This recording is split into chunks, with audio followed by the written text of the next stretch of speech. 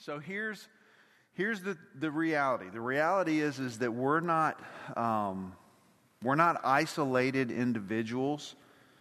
We're connected through relationship. And so I'm not just talking about the family of God. I'm not talking about the church. I'm just talking, now that's true, but we're connected through relationships. And everybody in here, you're connected to people in relationships. And the most obvious way that we see that is really through the family relationships. Agree? So we have friendships and we have other relationships, but the main way we think about community and relationships, we think through family dynamics. And so we think about mothers and fathers and brothers and sisters and crazy uncles or crazy cousins. And we all have the crazy Uncle Larry or Barry or Carrie or whoever he is that, we're really hoping that he doesn't show up to whatever function it is. But we all have that crazy relative that is like, they're just the butt of every joke. But they're still part of the family. We got some cousin Larrys in the family of God too. We got some cousin Larrys in this church. And we love them. We're all part of the family of God. But we have all these different family dynamics. And so brothers and sisters and uncles and aunts and nieces and nephews and cousins. And that's how we think about family. But there's so many churches that because this is the way we see in Scripture that God defines the church. It's the household of God. It's the family of God. But there are so many churches that people just walk in week and week out, and they'll come into a corporate worship, and they will sing some songs, and they will listen to a sermon, and they will walk out the doors and get in their car and never experience biblical community as God intended for it to be. And so that happens all the time in churches all across this nation and all across the world. And that's not how God intended it to be. And now I want to go back to a couple verses in chapter 3 real quick that'll help us understand exactly what God's trying to do. Is He's trying to tell us, how do we interact? How do we care for the family of faith? What does this look like? And He's trying to be very instructive for Timothy, who's the pastor in Ephesus, the Ephesian church. And so he's trying to teach him and tell him how to care for and to lead the church there. And so he says in chapter 3, this should be on your handout, in chapter 3, verse 14. He says, I hope to come to you soon. His desire was to come to see them and to be able to say these things face to face. But he says, but I'm writing these things to you so that if I delay, you may know how one ought to behave it's very important that we understand and we pick up on these words, in the household of God, which is the church of the living God, a pillar and a buttress of the truth. And so we've already covered this, but the point is that it's the household of God. This is the church, that we're a family. That's how God intended it to be. And then he continues on and he talks about the importance of sound doctrine. And last week we looked at just how God desires for us to grow in godliness and what that is, how we do that and what that looks like. And we've talked about he challenged Timothy with like this responsibility and making sure that you care for and pay attention to how you live and how you teach. Here's some of the verses from last week. In verse 11, he says, command and teach these things. And so he's saying, you need to speak these things. You need to make sure that people understand these things. These things that I'm telling you, you're to communicate these with people around us. In verse 13, he says, until I come, devote yourself to the public reading of Scripture, to exhortation, to teaching. We talked about the fact that, hey, why do we do what we do? Why is there a microphone attached to my face and I'm up here with the Bible and we're teaching from the Bible? Well, because the Bible tells us that we should do this. And this is how God teaches and grows and shapes and molds us into who He wants us to be. In verse 14, he says, do not neglect the gift that you have, which was given to you by prophecy in the council. In verse 15, practice these things, immerse yourself in them so that all may see your progress. In verse 16, he says, keep a close watch on yourself and on the teaching. Persist in this, for by so doing you will save both yourself and your hearers. And he's saying, hey, keep a close eye. Examine both your life in your teaching and make sure that it's lining up with Scripture.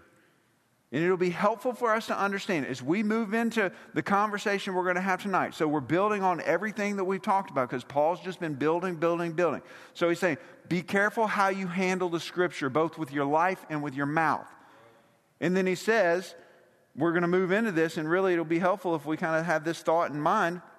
As believers, we must learn how to handle people as well as we do the Scriptures. So we've got to learn how to handle people, which sometimes can be more difficult than handling the Scriptures. Sometimes the Scripture's straightforward, and then sometimes there's Cousin Larry. And so we've got to make sure that we understand the proper way that God would have us to handle people, and we must do our due diligence in handling people the way God would have us to. And he's saying, hey, we handle one another as we handle family. That's how we do it. How we treat one another is important. And it's important because we treat people in the household of faith differently than, say, your coworker. We treat people in the household of faith differently than we do our neighbor. And you just go down the list, and whether it's your coworker, your neighbor, clients, customers, people you see in the store, people you run into. No, we treat people differently in the household of faith. We relate to one another as relatives. Brothers and sisters in Christ.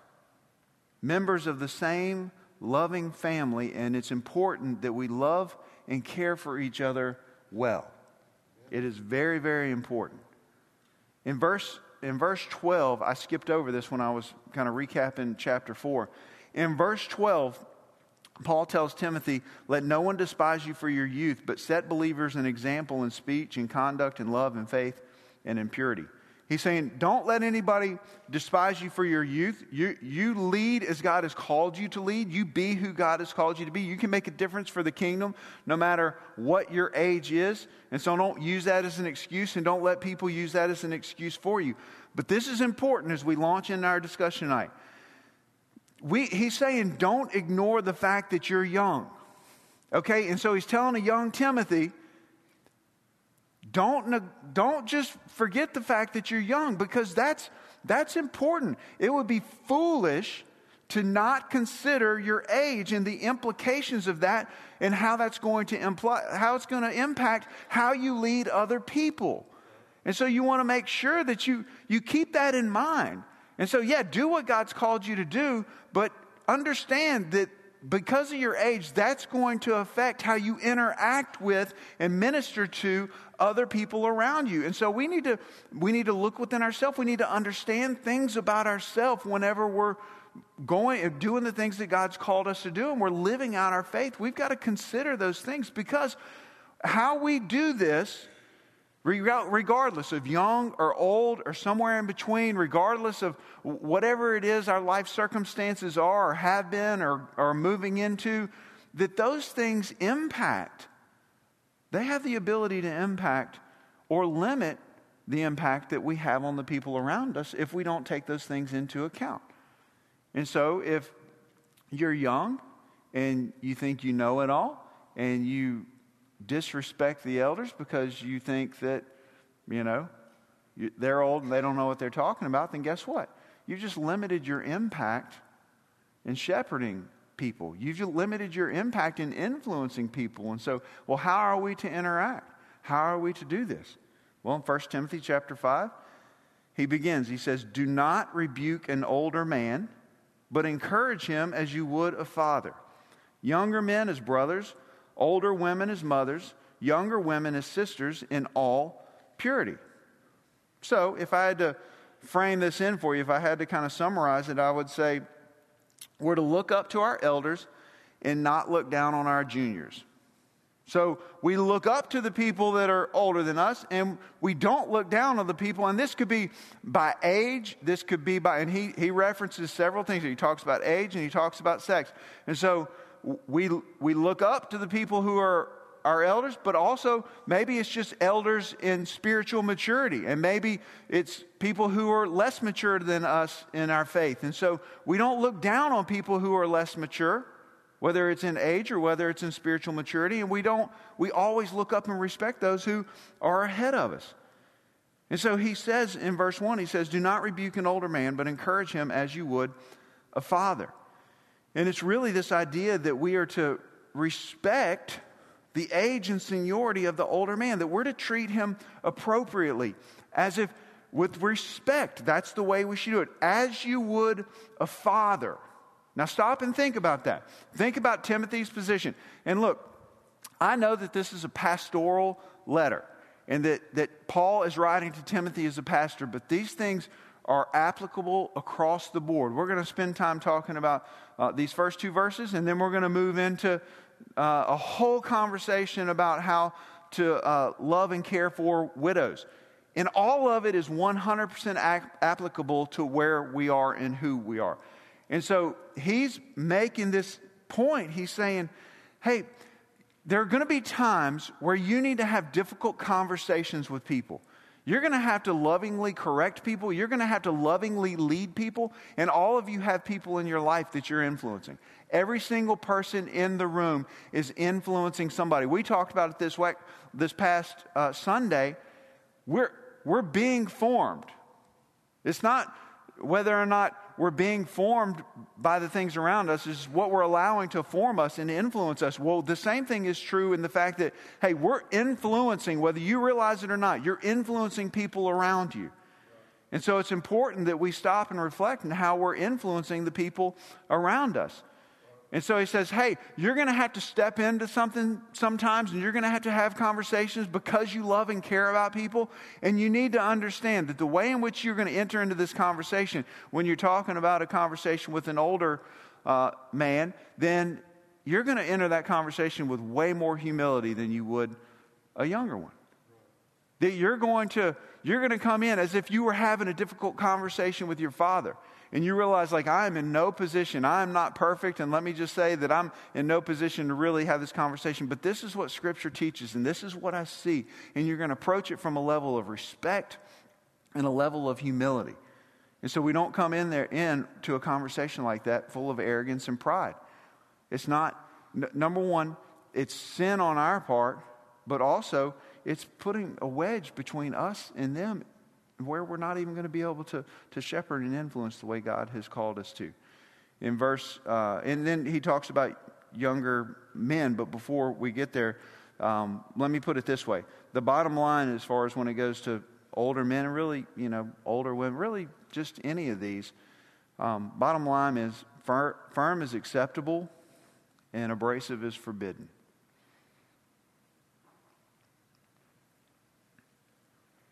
So when he talks about younger men, he's saying, look, there's less of formality. When you're confronting a peer, I don't know, sometimes for some people in the room, it's probably more difficult in confronting a peer. Maybe it's easier to have a conversation with somebody that's older than you, but the point is when you're confronting a peer, like, it's just, he's saying that you can relax a little bit. You can just have a conversation because you're one and the same. When I have a conversation with my wife, we're just sitting down and we're talking. When I need to be thoughtful in the way I approach certain conversations. I need to be thoughtful when I approach conversation with her as well. But the point is this, is that we're peers. We know each other well, and so we approach things differently. In verse 2, he talks about older women as mothers. And really it's just this idea of a tenderness, of gentle kindness. Then he talks about younger women as sisters in all purity. And the point is that we're to relate with one another as family. So we're to see one another as family. He does give a warning here in all purity. I think it's important for us to understand that he's saying, hey, you relate with sisters, men, you relate to women as if they're sisters, that there's this innocent rapport. That, hey, we're called to minister to one another, but when it comes to men and women ministering to one another, now this goes both ways, ladies. When it comes to women and men ministering to one another, we need to have clear boundaries in place. Clear boundaries in place. I have clear boundaries in place. that is for my protection, but it's also for their protection. It's for the protection of the church. And so we've got to have clear boundaries in place. And so, hey, I'm going to offer godly counsel, but if I can see that it needs to, like somebody needs to walk this out with this individual, then what I'm going to do is I'm going to hand this woman off to some other godly, mature woman who can walk with her in this season of life. And that's the way it should be. That's why our discipleship groups, it's our deepest level of community in this church. And there are women discipleship groups and there are men discipleship groups. There's not men and women discipleship groups. That's not good. It's not healthy. And he's saying, hey, with all purity, so you got to be careful. You got to have clear boundaries when it comes to just relationships outside of your marriage. Okay, so here's the second point. The second point is we do not relate to everyone or every situation the same. And I think this is an important point for us to spend some time unpacking. We approach things differently with different people. Based on age, based on sex, based on level of closeness, that our interaction is going to be different based on, and that's just a few things, but our interaction is going to be different based on those things. And so that just makes sense, and because he lays it out in those first two verses. Hey, you're going to interact with this person this way. You're going to interact with this person this way. You're going to interact with this person this way. And it just goes on down the line. And so we're going to interact differently. I can remember, so when I was moving, my role had shifted and I was moving out of student ministry into adult ministry. I was having a conversation with somebody, and I can't remember who it was. I may have had this conversation with my wife, but I was thinking, I don't know. Like, I'm not really sure how do I handle, because, for instance, there were plenty of times where a student would do something stupid, which they're teenagers. They're going to do something stupid, and so every situation and every circumstance was just an opportunity. It was a teachable moment. But a lot of times I would call them into a classroom. We'd sit down and I'm like, you're being stupid. You're going to stop being stupid, and we're going to walk out of here, and you're going to go apologize to the person you were stupid to. And that's the conversation we would have. Now, I would go in more detail, but in a sense, stop being an idiot and stop making a mess of everything around here. What you're doing is not okay. And so when we're done with this conversation, the first conversation you have is you're going to go out and you're going to apologize to so-and-so. And then I was thinking, can I do that with adults? It's like, can I? Are y'all giving me permission to somebody else, right? You're like, yes, you can do that. It's you. No, not me, But the point is, well, no, we interact differently, okay? And so, so the way I've learned to do it with adults is I'm like, hey, got a lot of years working with teenagers. You're not a teenager, but you're acting like a teenager. Start acting your age. That sounds much better than stop being stupid, right? No. But the point is this. No, if I'm going to have a conversation with somebody, I'm going to handle that differently. And so I might say, I might approach them like, hey, have you considered that, what you did and how it might have affected the other person? And this is what Scripture, and so just handling it different because we're different. I've still had conversation with students over the last year, and there's times when I'm like, that was stupid. You shouldn't do that. And so it's just we handle different situations and we handle people differently. And so it might be that, hey, somebody needs to be encouraged. Somebody that's older and wiser needs to be encouraged in a different way. But we need to understand that we do things differently with different people. And so different sexes determine different level of gentleness. Different relationships that have different levels of closeness well, they'll determine different levels of directness. And, people who are older might require different levels of humility. Or you see what I'm saying? And so we no one relationship is the same. It's not the same. And so we don't treat it as the same. And so we approach things differently in different situations. And sometimes we're stern. in love, but stern. And sometimes we see that, hey, this person has been crushed by their decisions. I don't need to crush them anymore. I need to come alongside them, and I need to breathe life into them, and I need to tell them I'm for them, and we're going to walk through this together, and it's going to... You see what I'm saying? And so we've got to be able to discern how to interact with different people in different situations. So how do we determine that? Well, Scripture teaches us here. It tells us how to do it and how to look at the different ages and the different sexes, but we've got to have discernment, which goes back to the conversation from this past Sunday. How do we handle different situations? How do we know? How do we get discernment?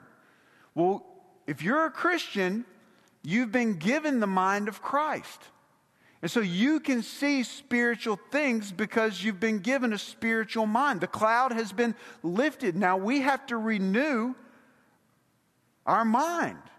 We have to renew our minds. We're not to be conformed to this world, but transformed by the renewing of our minds. And so we have to renew the mind of Christ within us. And so as we spend time with Jesus, we begin to think like Jesus. We begin to know, as we talked about this past week, we begin to learn and to know what makes Jesus tick and how he would handle this situation as we look into the Word and see how he handles situations. The best way we can know how to handle situations and how to handle people, he handled everybody perfectly. Absolutely perfectly. And so I want to look to Jesus as to learn how to handle this situation and to get discernment. But that only comes through pressing into him. And as we pursue him, we begin to take on the mind of Christ more and more and understand what we should and shouldn't do. All right, so I'm going to read a long passage of Scripture as we finish out this passage in regards to how we're to handle things in the household of faith in regards to widows. And so, I'm looking out and I see a handful of widows in the room, and I'm so grateful that y'all are here this evening, and just specifically because of what the text is. But I understand there's a lot of people in the room who aren't widows, and there's this tendency to check out on passages like this, kind of like I mentioned a few weeks ago when we were talking about elders. And you're like, well, I'm not an elder. I'm not ever going to be an elder, so I can just check out right now and forget. And that's not how this goes. Number one, we need to know what Scripture says and make sure that we're doing what God's called us to do, the way God's called us to do it here in this fellowship. And then we need to understand that there's principles within this that we can learn from, that God wants to teach us. And so we can just look at this as a whole. And so as we go through the things tonight, understand there's things for us to learn. Okay? So don't check out on me. All right, starting in verse 3. This should be on your handout. Honor widows who are truly widows. But if a widow has children or grandchildren, let them first learn to show godliness to their own household and to make some return to their parents. For this is pleasing in the sight of God. She who is truly a widow, left all alone, has set her hope on God and continues in supplications and prayers night and day.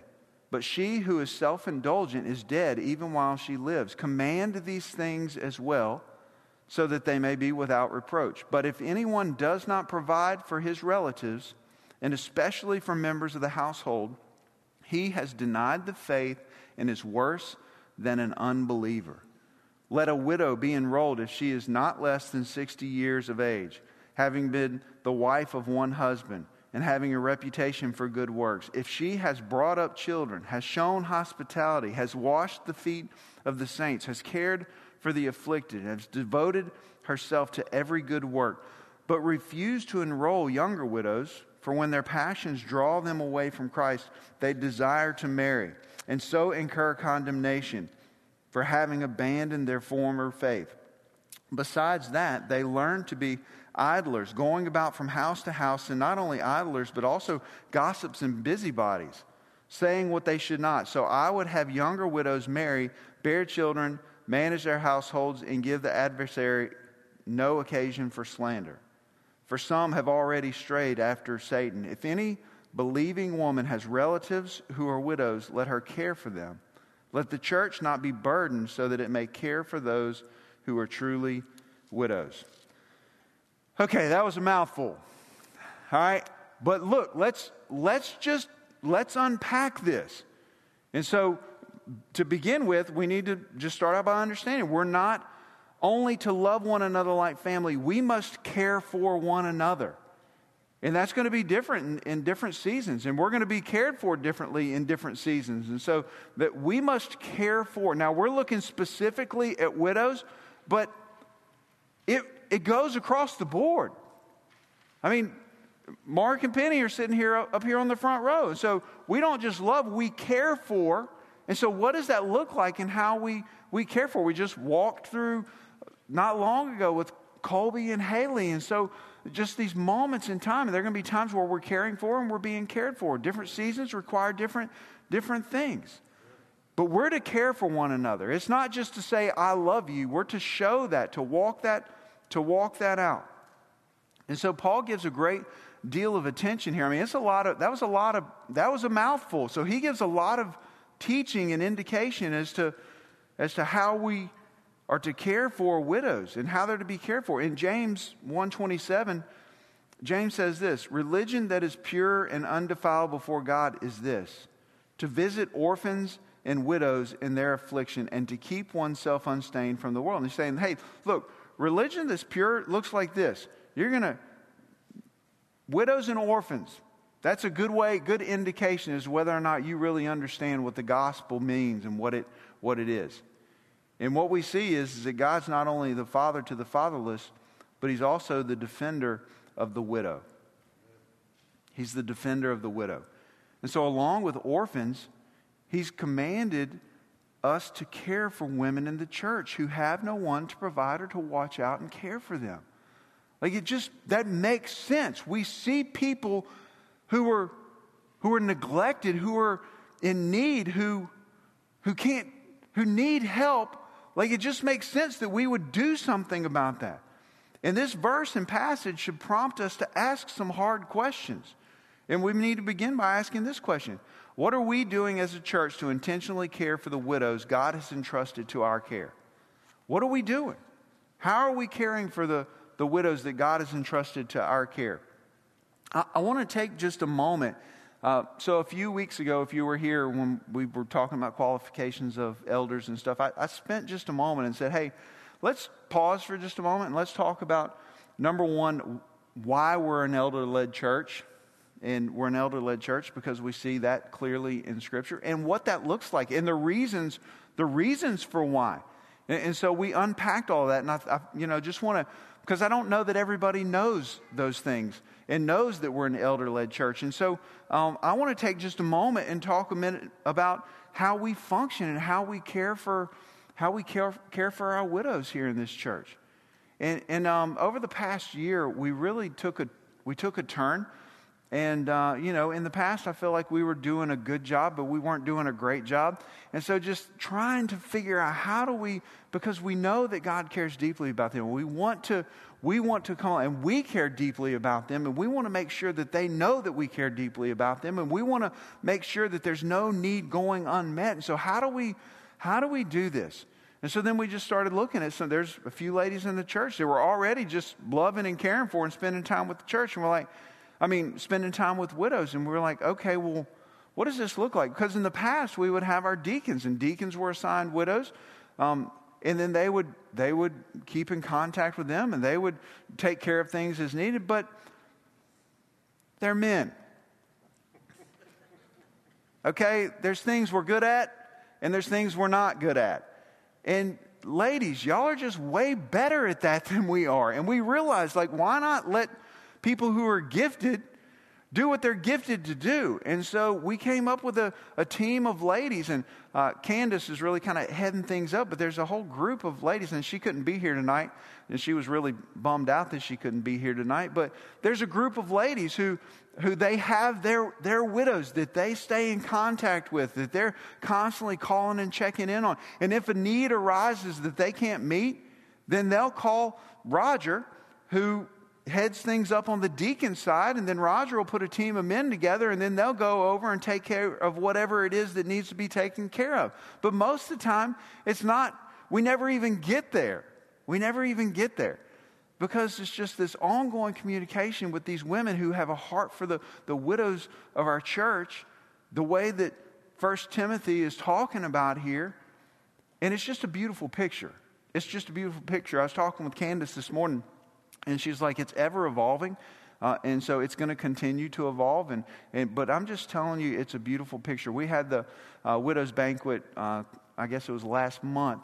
And, me and Suzanne and Tony and Lisa showed up. And it was just a beautiful thing to see. Just a beautiful thing to see. And then just to hear the stories about the relationships that are being formed and built. And so here's what I wanted to do tonight. Instead of you sitting up here listening to me talk about this, I thought, hey, why not let Janie come up here, who's on the team, come up here and just share a couple little stories just about the impact, not only that the women are having on the widows, but that the widows are having on the women. And they have so much to offer.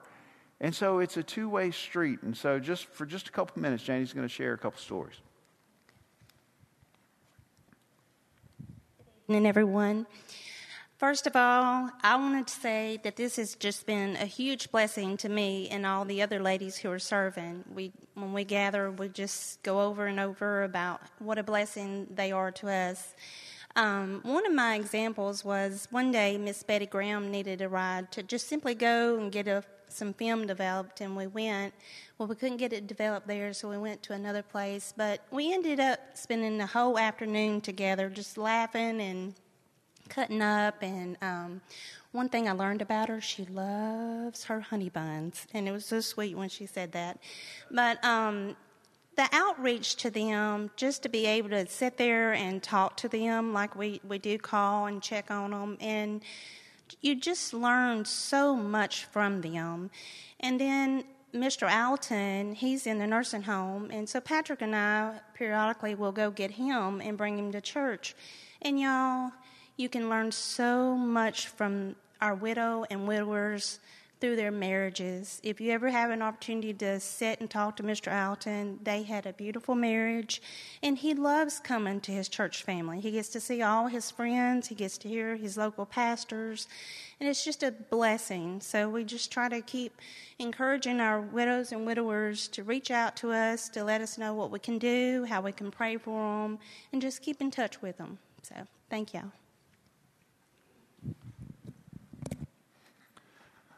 So God's really just growing and blessing that ministry. And so, as of right now, there really aren't any needs. Not saying that that's not going to be the case, but here's the thing. You don't have to be on that team to do what 1 Timothy 5 is talking about. And like I said, that God cares deeply, and we do too, and it's just a blessing. Hopefully, what I wanted to do was inform you, but I also wanted to encourage you too. And so as we unpack these things, understand that we're really we do things different around here. We say that a lot. We do things different. We're not perfect, but we're really striving to really do the things God calls us to do, the way God calls us to do it. So, and before we continue here, I want to say a couple things. I want to be sensitive here. Because as I read through that, some of y'all are probably thinking, wow, that's some pretty strong language there. Like, what is that about? And hold on, some widows are actually widows and some aren't. And so I want to be careful here. I don't, Paul's not splitting hairs, and he's like, on your 60th birthday, you can become a true widow. Did y'all pick up on that? Nobody under 60 can... he's not splitting hairs and saying, no, because I want to be very clear here that widows have suffered loss. That's what makes them a widow. And so the pain that comes along with that is real. And he's not minimizing that. He's just saying, hey, we got to put some things in place, because if we don't, then we got to have some order. Remember, we've been talking about created order for the past 2 or 3 chapters. And so it's important for us to understand, he's saying we got to have some created order so that we can move forward. We have to have order as we function as a church. You have order in your home. It's a household of faith. In your house, you have created order. And so this is how we're going to function. But he's not splitting hairs here. The question isn't, hey, who's really a widow and who isn't? The question is, who should care for which widows? There's no question that widows are going to go uncared for. That's not the thing. And the goal is to care for widows in the way in which honors God and that is best for them. And so that's what he's talking about. That's what he's talking about here. So he broke it into three categories. He divided widows into three distinct categories, and then he told who's responsible for each category. So let's just talk about them. Let's point them out. So here are the three distinct categories: widows with relatives, widows who are alone, and widows who are younger. So that's how he broke it down. They have relatives. They have no one. These are young. Okay? And so who's responsible for caring for each category? Well, for the widows who with relatives, it's family. For the widows that are alone, it's the church. And for the widows who are young, it's themselves. And this is primarily, understand something, this is not hard and fast. This is primarily who's to care. Because the church is going to care for all the people in the church in some way, shape, or form. The church is going to play a role in the care of the people in this fellowship. But who's the primary caregiver? And so, first and foremost, he addresses widows with relatives. In verse 4, he says, "But if a widow has children or grandchildren, let them first learn to show godliness to their own household and to make some return to their parents, for this is pleasing in the sight of God." In verse 8, he says, "But if anyone does not provide for his relatives," and this is a strong warning, "and especially for members of his household, he has denied the faith and is worse than an unbeliever." And in verse 16, he says, "If any believing woman has relatives who are widows, let her care for them. Let the church not be burdened, so that it may care for those who are truly widows." And so we see it begins to make sense. Like, okay, well, there's a reason. Again, there's this created order. And so in this created order, there's responsibilities that the family should step up and take responsibility. And really, again, I said, this is for widows, but this is really for across all areas of the life. If you're a parent, this is a perfect illustration. So what's going on here is you got widows who have kids who aren't taking care of their parents. And they should be. And I'm like, you're worse than unbelievers. Like, what are you doing? And so there's this strong warning. He's saying, hey, you should be the one who is the primary caregiver, and the church should be secondary there. Not that we don't care and we're not going to do, but should be secondary. Here's a perfect example of the way we see this in the church today.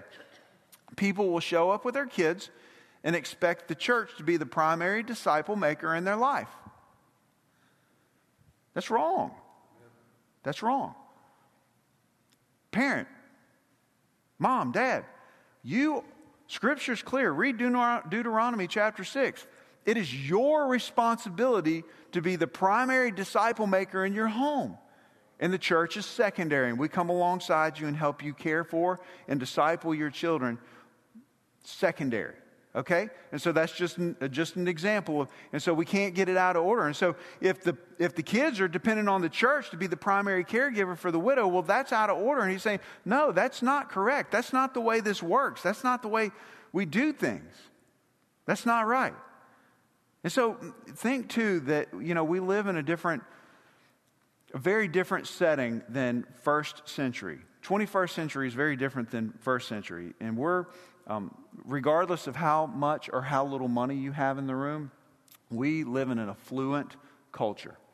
We live in an affluent culture. And so we have things like disability and Medicaid and Medicare, and we have life insurance, and we have 401ks, and we have retirements, and we have nursing homes, and we have assisted living centers, and we have all these things. And so those are good things. And those are good safety nets, and those are things that, hey, we don't want to pretend like they don't exist or take advantage of them. They're not bad, but what can happen is we can begin to use that and sidestep our responsibilities because, hey, our parents or grandparents or great-grandparents or whatever it is, they have these things. And so what we can't do is we can entrust physical care to professionals, but we can never abandon our family. We can't use those things as an excuse to not do what God has called us to do and been given us the responsibility to do. And so relatives are to care for their parents and for their grandparents. And in verse 4, he says this is pleasing to God. In verse 8, he says this demonstrates our faith. And so caring for aging parents is a display of Christ's love in and through you.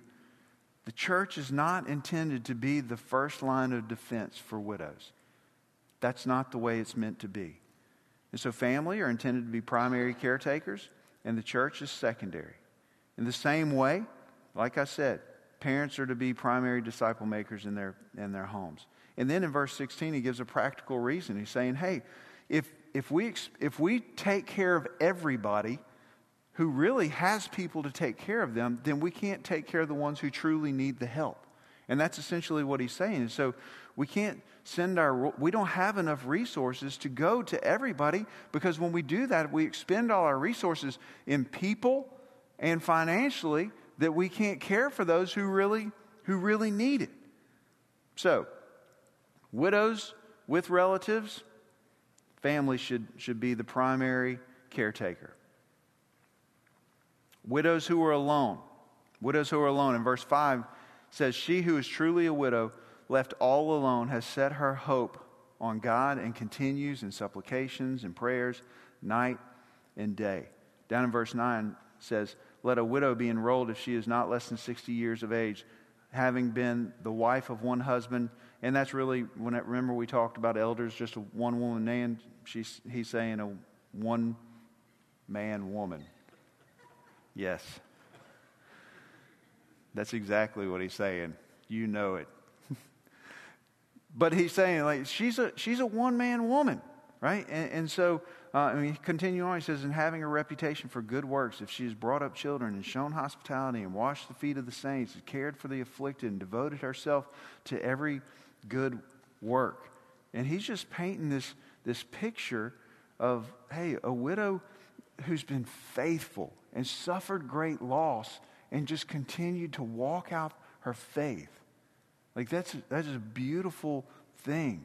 And she casts her cares on the goodness of God to meet her needs, and then God meets her needs through the local church, through her family of faith. And it's a beautiful picture. A beautiful picture, because the church shines brightest when it gives royal treatment to people who have suffered greatly, yet remain faithful. It really is a beautiful thing. A beautiful thing. So then he talks about widows who are younger. So in verse 11, he starts up and he says, but refuse to enroll younger widows, for when their passions draw them away from Christ, they desire to marry, and so incur condemnation for having abandoned their former faith. Besides that, they learn to be idlers, going about from house to house, and not only idlers, but also gossips and busybodies, saying what they should not. So I would have younger widows marry, bear children, manage their households, and give the adversary no occasion for slander. So what is going on here? So remember when I was saying, telling the older to act their age? I don't mean this in a negative way. What he's saying is act your age. You're still young. Enjoy your youth. Like, you're still young. And I know that you're going to go through a grieving process, and not that what you've experienced is easy, and so it's difficult, probably the most difficult thing you've ever experienced in your life. But hey, you're still young. And so don't think that you have to put this is the bookend on this end of your life, and now you're going to live in misery the rest of your life. No, you're still young. It's okay. You can go and live out your youth and enjoy your youth, and it's okay to move on. You can continue to care for yourself and care for your family. You can remarry. It's a beautiful thing. We don't negate the pain that you experienced, but it's okay to move on, and it's actually a good thing. You don't want to stay where you are, and so it's okay to move on, and that's actually going to be good for you. But then there's this strong language in here. You're like, what is going on? I would say it this way. There's very real concern here of spiritual damage being done to younger widows in an attempt to help them. I think this is very important for us to understand. I think this is an extremely important conversation for us to have.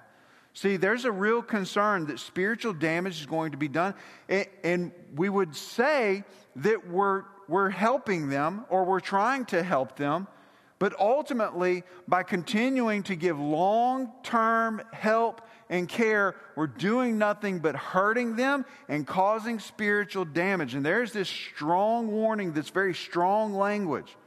So someone else is taking long-term responsibility for them, when they can and should be taking responsibility for themselves. Okay? That's what he's speaking to. And it becomes unhealthy. It's just this place of enabling, which leads to sin. And this wasn't a hypothetical situation. He's looking around and he's saying, this is what's going on. And a lot of the conversation that we've had earlier in the passage about men and women's roles and some of the, like, he's speaking to some of these things. And so there's damage. It's not hypothetical. It has and it does, and it is causing damage. And so I want to point out here, when I say someone else takes long-term responsibility for them, it's important for us to understand long-term, because we can and should help people get back on their feet. When people are down, when people are experiencing difficulty, when people have experienced difficulty, both financially, emotionally, spiritually, whatever we can do as a church, we're going to come in and we're going to help them get back on their feet so that they can begin to take responsibility for themselves.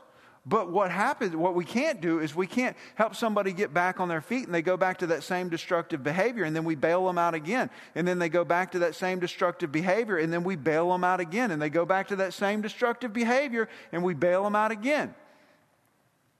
That's the pattern for a lot of parents. And we just continue to just enable and continue to feed this bad behavior. And so there comes a point where we're like, hey, we're not helping you, we're hurting you.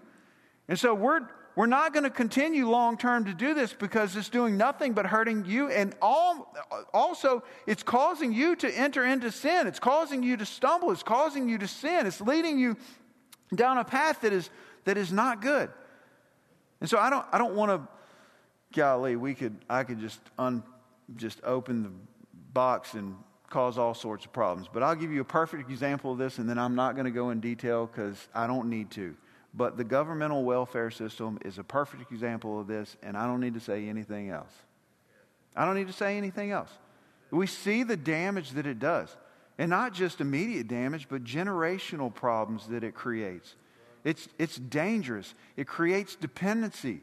It creates sin. It creates all sorts of problems. Why would we want to do that to people in the church? We don't want to do that. And so that's what Paul is teaching, and that's what he's saying. We want to be helpful. We don't want to be hurtful. And so that whole saying of, you can give a man a fish and feed him a meal, or you can teach a man to fish and feed him for a lifetime. And that's really the same principle. And so we can't create dependency, but also we can't leave people to be crushed by unbelievable circumstances. And so we've got to figure out how to navigate those things in a way that's not harmful. And understand too, is, we started this conversation just talking about people and how we treat people differently. And, we say that, and some of you're like, I don't know. But Scripture's clear. And not all widows are the same. And not all circumstances in a widow's life are the same. And so we need to care differently for different people in different seasons in different ways. To go back to a few weeks ago, it's one of the reasons why we have elders here. You know how we decide who and how to help? There's a group of men who love Jesus, who are qualified according to what Scripture teaches, and we gather around, we pray diligently, we ask God to lead us and guide us, and we try to care for the people of this fellowship the way Scripture teaches for us to care. That's how we make those decisions. We don't just anybody that shows up and says, hey, I need help. How much you need? What you need? Just let us know. Because guess what happens? If that's how we operate, then we're never going to be able to help people who are truly in need. Let that word get out. Okay, they'll be lined up at the door tomorrow morning. We want to be a church that really is effective in caring for the household of faith the way God has called us to care for the household of faith. And so we can't support everyone that's in need because we don't have the capacity. Now, I will say this, that more times than not, we're going to err on the side of safety. We're going to err on the side of caution. We'd rather make sure that we're being, how do I say this? We want to be cautious and mindful, but we'd rather make a mistake in being generous than not giving to someone who's genuine. Does that make sense? And so we're going to err on the side of generosity more times than not, but once you show us who you are, we're going to believe you. Right? And so that's what God has called us to do. And so that's how we're going to handle it. And it's important for us. We have to be wise and responsible with the resources that God has entrusted us. They're not our resources. You understand that? When the elders sit down and we make a decision, when we as a church decide whether or not how we're going to help people, it's not our money. It doesn't belong to us. And so we're entrusted to manage on God's behalf. And so that is important for us to understand so that we can help those who truly are in need, so that we can then care for them. And it's important for us to understand that. So just a few closing principles as we end our time together tonight. Number one, church charity is not a substitute for personal responsibility. Church charity is not a substitute for personal responsibility. We must take personal responsibility where God calls us to. Child of God, you must take personal responsibility where God has called you to. You can't depend on the church to do your job. You can't depend on the church to take care of your responsibilities. And the truth is too many Christians expect the church to do what God is calling them to do. That's just the truth. Too many people. Now, I don't want to step on any toes, but if I step on your toes, I'm sorry. Not really. See, God's calling you to lead somebody to Christ, and yet you're bringing them to us. Now, we'll lead them to Christ, but God's put you in their life. God's given you a position of influence. God's called you to pour into, invest in, to share the gospel. He's called you. Now we, secondary line of defense, we're going to come in and we're going to support and we're going to do everything. But so often, so many Christians have never led a single soul, never impacted a single soul to come to faith. Now, I don't mean to bury you under the weight of that. I'm just saying,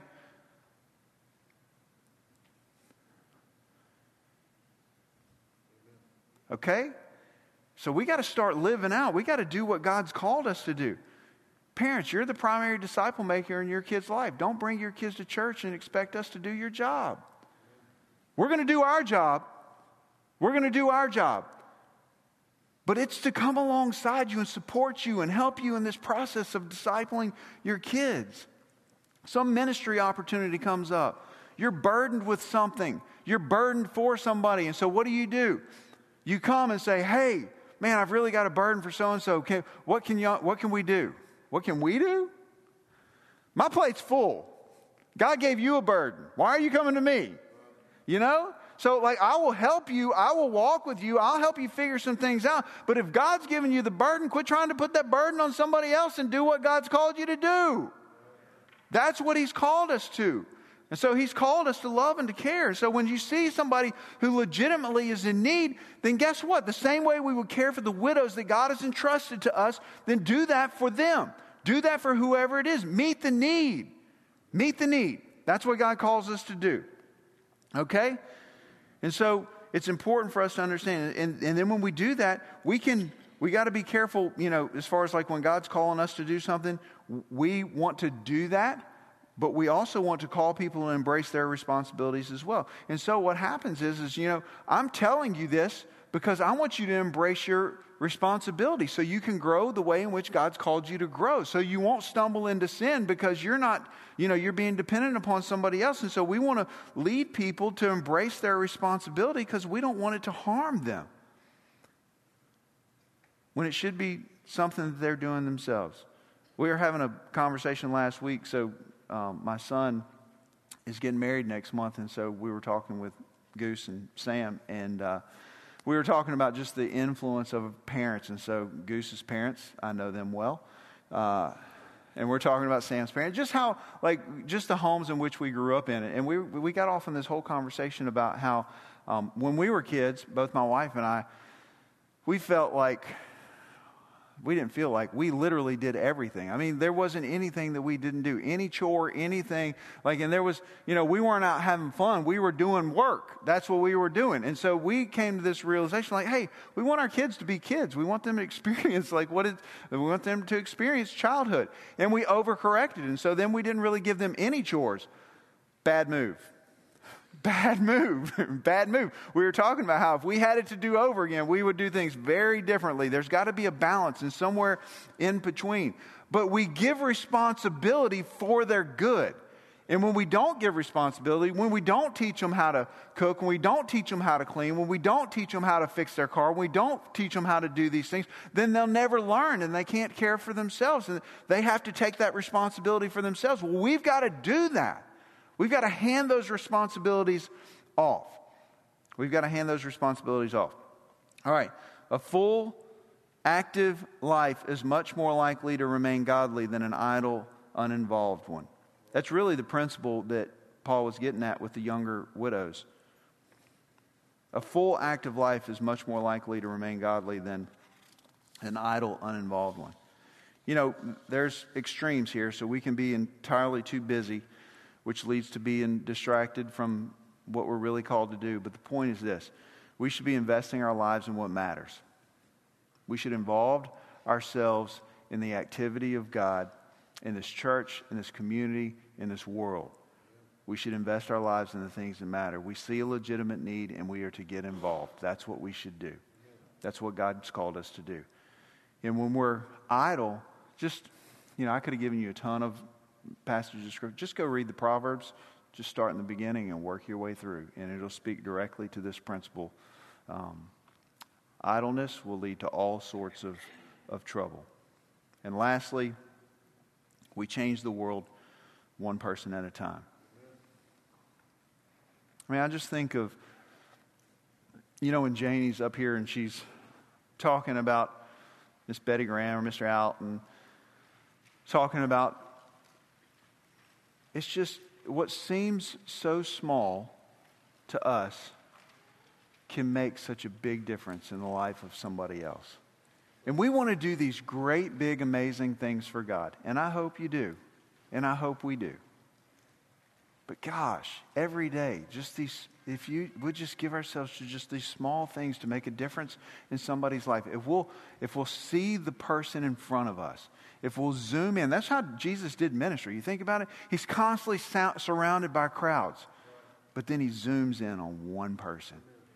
And whoever's right in front of him, they feel like they're the most important person on the planet. That's what God's called us to do, to make a difference one person at a time. And whoever it is in front of us, we want to make sure that we're giving ourselves fully to them. We can't be everything for everybody. That's what Paul's saying. We can't be everything for everybody. So we got to have some boundaries in place. We've got to have those things so that we can care for the one who's in front of us. And so the point here is that our resources are limited. Your resources are limited. Your time is limited. Your energy is limited. Your finances are limited. We're limited human beings. And so we can't do everything for everybody. He doesn't say, hey, take care of all the parents. He says, take care of your parents. Take care of your parents. And so it's going to look different in different seasons. And we're going to be in different seasons where we're caring in different ways. And we're to embrace that season and to give everything that we've got to pour ourselves into what God has called us to lean into. So that's the way we care for one another in the family of faith. That's how we care for the widows here. And we're not perfect, but golly, we want to continue to get better and better at caring for the people that God has entrusted to us. And so that's true for you. That's true for you. In your life, how's God calling you to care? What's He calling you to do? What responsibilities maybe are you not embracing, or whatever it is? Like, God's called us to care. This is the way He's called us to care for the people in our fellowship, the people in our homes, the people in our sphere of influence. This is the way God calls us to do it. Let me pray. God, thank you for your word. Thank you for this time. Thank you for the gift